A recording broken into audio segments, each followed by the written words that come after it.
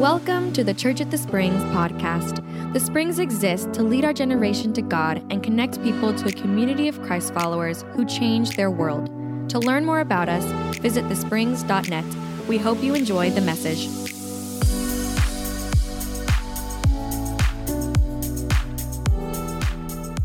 My name is Jacob. I am one of the pastors here on staff. We are wrapping up this series, Famous Last Words. Next week is Easter, which means we are going to celebrate the resurrection of our Savior. This week, what we are going to focus on is these famous last words that Jesus spoke in a conversation he had on the cross. And I just want to ask, as we move into looking at this scripture, have you ever ended up somewhere where you just found yourself asking, like, how did I get here? Like, how did I end up here? Whether that was a wrong turn, maybe a wrong relationship, but you find yourself asking this question. I experienced this with a friend of mine on staff, Randy Spear. Randy Spear is he's the only film producer we have.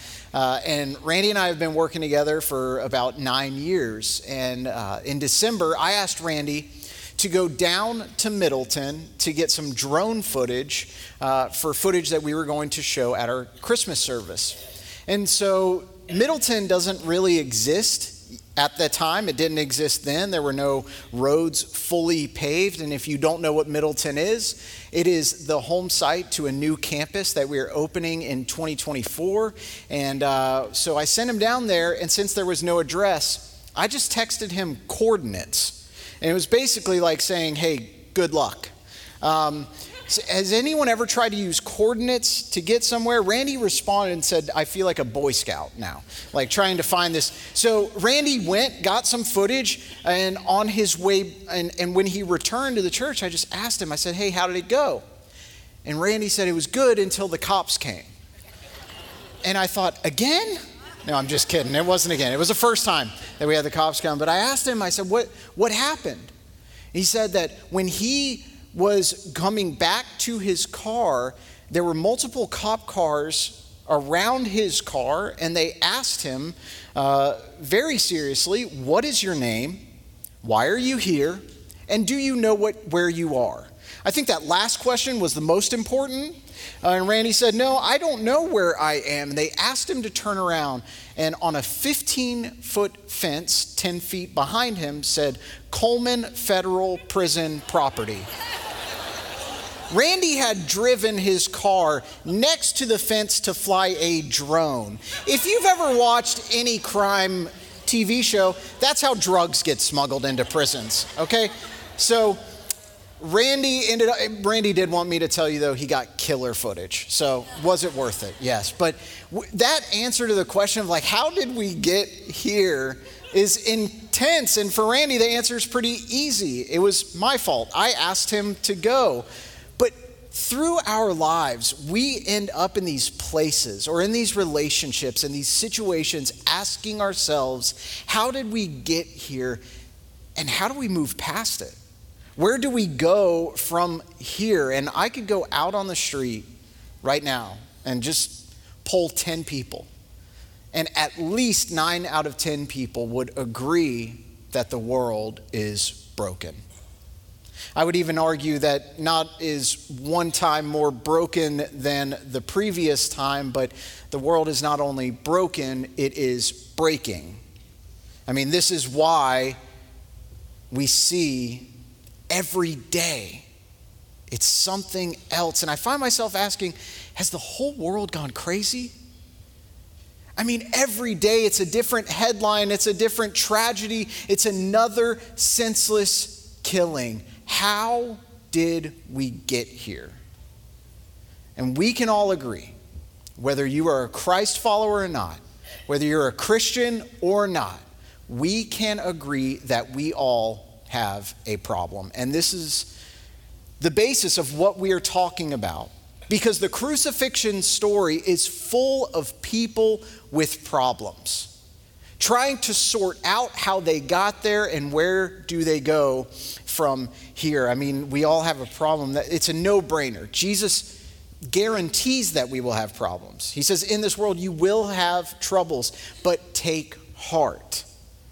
We will have troubles. And in the crucifixion story, as we prepare for the resurrection and the celebration of Easter next week, I want us to understand that the cross is this event that shaped our eternity and our current reality. It was this pivotal moment in Scripture, and what happened to even get to that conversation on a cross.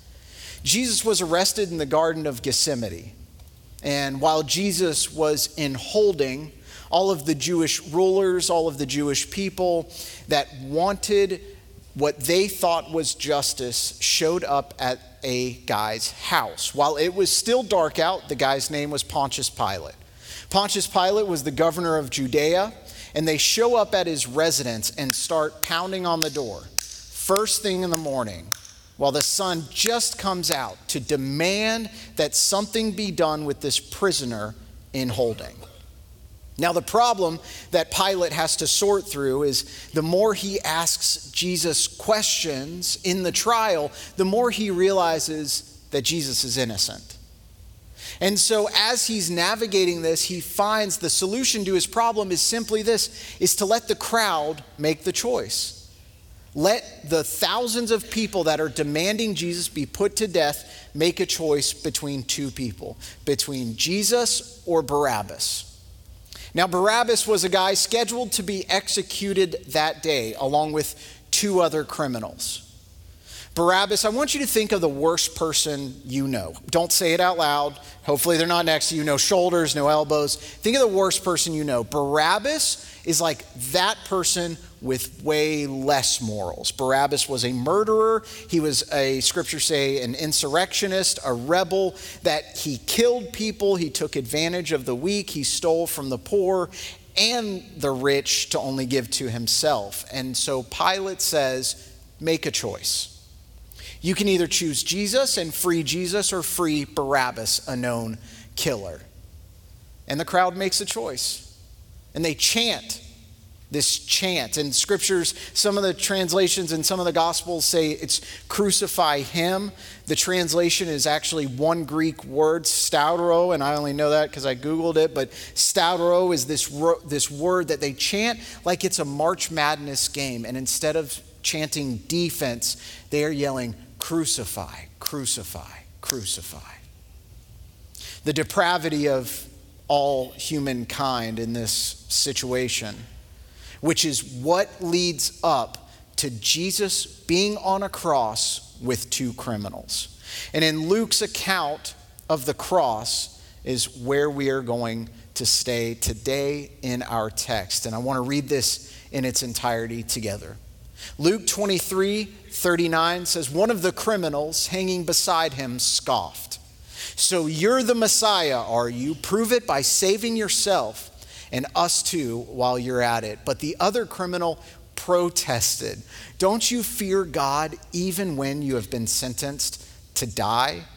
We deserve to die for our crimes, but this man hasn't done anything wrong. Then he said, Jesus, remember me when you come into your kingdom. And this is where we get this conversation that has eternal implications that Jesus responds with. He replied, I assure you, today you will be with me in paradise. Will you bow your heads as we pray together? Dear God, I just ask as we look at the story of the crucifixion and the cross, God, that we are reminded of how important, powerful, and how that shaped not only our eternity, but our reality today. God, I pray that you prepare our hearts and our minds to celebrate the resurrection with Easter next week and prepare us to be changed and reminded and grateful today. And it is in your Son's name, the mighty name of Jesus. Amen. The account of the crucifixion is full of people with problems. And you get to a point when you're trying to wrestle through problems that you end up asking, like, how did we get here? You get frustrated. Have you ever just wanted to throw in the towel? Like wanted to say, like, I I am done. I'm done. I'm frustrated. I'm at my wit's end. Whatever that may be. Like if you have kids, you coach your kids on this. Like you don't want your kids to quit. You don't want them to give up. You want to pour into them. And I saw this with one of my kids this past week. I won't name which one it was, but he was very, very angry with me because I made him clean his room. And this is, if you're a parent, you know this is a daily struggle. And I heard him as he was huffing and puffing and cleaning his room. And he said something as I was walking out. And he said, man, I wish we had one of those dogs that gets you water. And have you ever heard something and you're like, I'm sorry, was that English? What did you say? So I asked him, I said, what did you say? He said, Dad, I wish we had one of those dogs that gets you a glass of water. I said, I'm about to take you to the hospital because I'm not sure what's happening right now. And he said, Dad, don't you know one of those servant dogs? He meant service dogs. And what I had to explain to him is that a service dog, even if we had one, they don't have opposable thumbs to give us water, okay? So what I had to explain to him is the same thing that I want to encourage you with, that I tell myself over and over. There is no easy way out. There is no quick fix. There's no microwavable solution. There is no easy way out of an addiction. There is no easy way out or quick fix to a marriage that is struggling. But what I want you to know, for the person who is down and disheartened and you feel like giving up, there is no easy way, but there is a better way. And it is through Jesus. And only because of what he did on a cross can we have a problem and still find hope. Paul writes about this. And Paul writes about this in Romans. And what Paul says is, Paul, the writer of a quarter of the New Testament, says this. He says, our problem starts here. He says, when Adam sinned, Adam being Adam and Eve, the very first person, when Adam sinned, sin entered the world. Adam's sin brought death. So death spread to everyone, for everyone sinned. Now, what I know is that sin is not a terminology that we use in culture often. My dad jokes that like when your kids misbehave, you don't go, hey, stop that, you little sinners, which I find ironic because that's what he called me growing up, is a little sinner. But I'm just kidding. He didn't do that sometimes. But what I want you to notice about sin is two things. Because we can't solve a problem if we can't identify it. And sin is a massive problem. And this is what I want you to note about sin. Paul refers to sin as a noun, not a verb. This is important for us to think about sin and the condition and the implications, because that means that sin is not a behavior, it is a condition. Sin is not something that we do, it is something we are born with. And it's not of any fault of our own. It's not because of anything you did. It's because of who you're related to. And you and I and Billy Graham and Mother Teresa and every single person in the world was born in sin because they come from Adam. The other thing to notice is that death follows sin.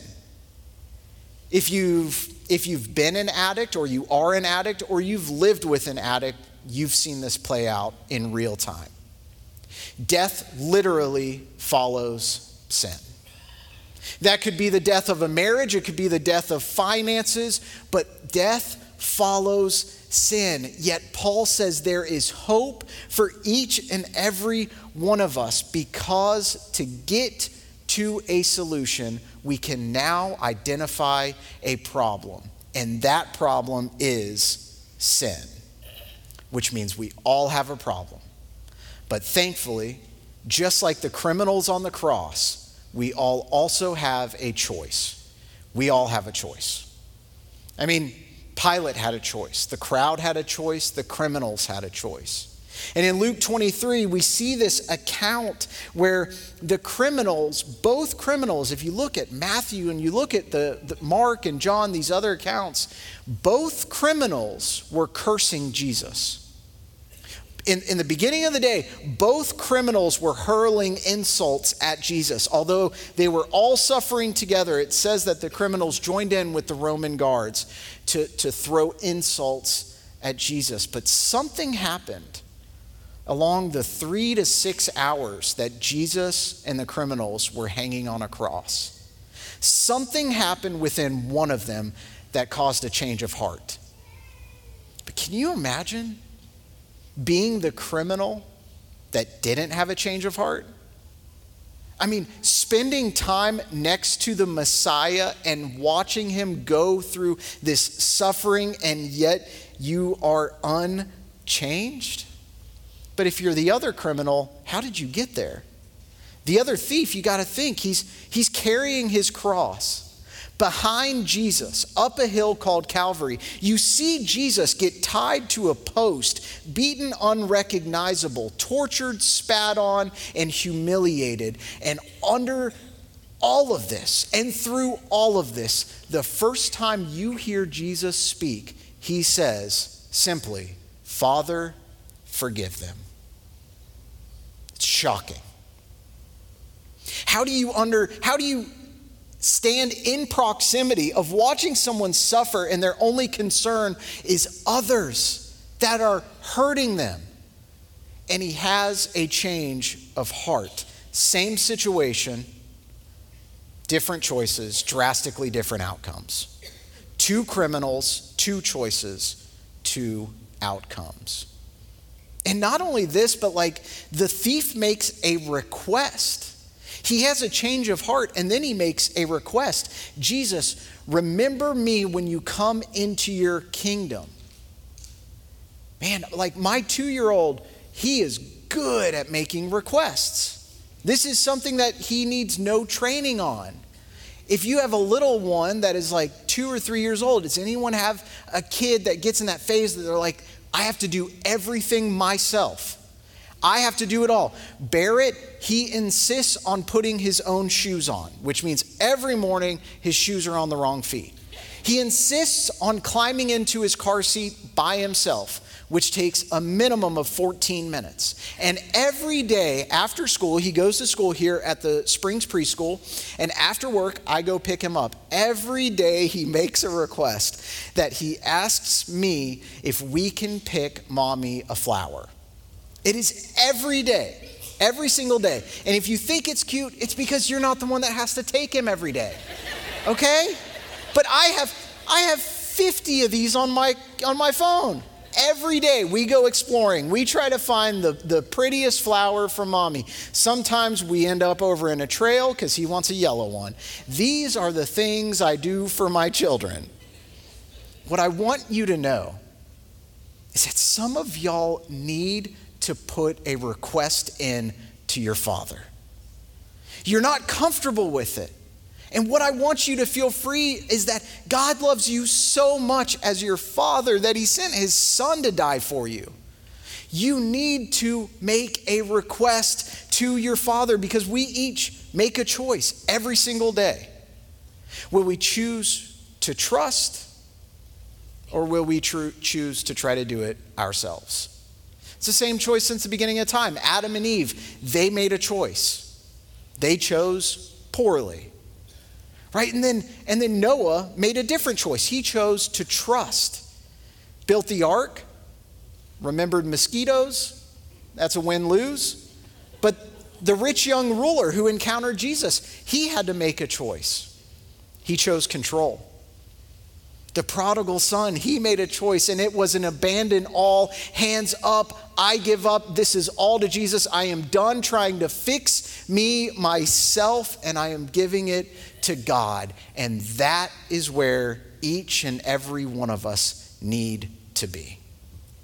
Because there is hope in saying this, because that's where we see that he asks Jesus, and he makes this request, and Jesus responds with, I assure you, today you will be with me in paradise. There is finality And I assure you, man, and because of that sentence, we all have a problem, we all have a choice, but because of what Jesus said on a cross, we all have a future.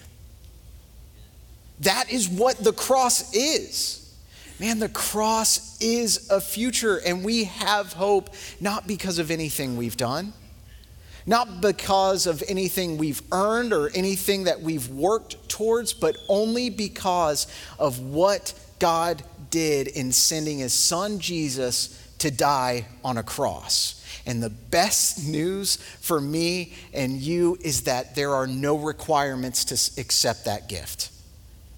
That means that salvation does not require perfection, it just requires Jesus. And that's what Paul says in Ephesians. In Ephesians 2, Paul says, God saved you by his grace when you believed, not when you worked towards it, not when you earned it, nothing you did, nothing you worked towards, nothing that you sweat over and worried over ever amounted to getting you into heaven. But it was when you believed. And you can't take credit for this. It is a gift from God. That God gives that to you freely.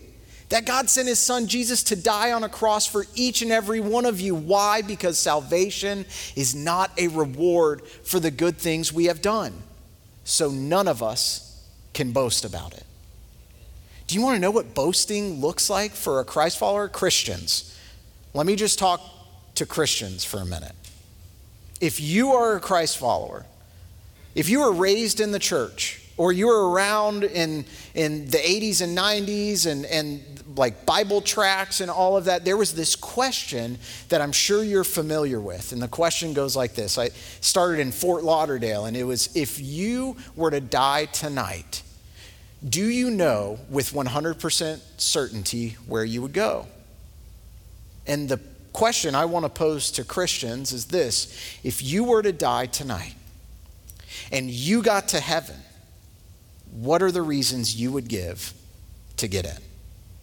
Because this is why, as a Christian, it is so important to be reminded of the cross. Because when you lose sight of the cross, we answer that question wrong when we try to answer it in first person. Anytime we say, we are here because I did this, because I earned this, because I believed, anytime we say that, we've lost sight of the cross. The power of the cross is that we did nothing and he took it all for us. So why are we in heaven? It's only because he did this. We answer it in third person. He earned for me. By his grace, I am here.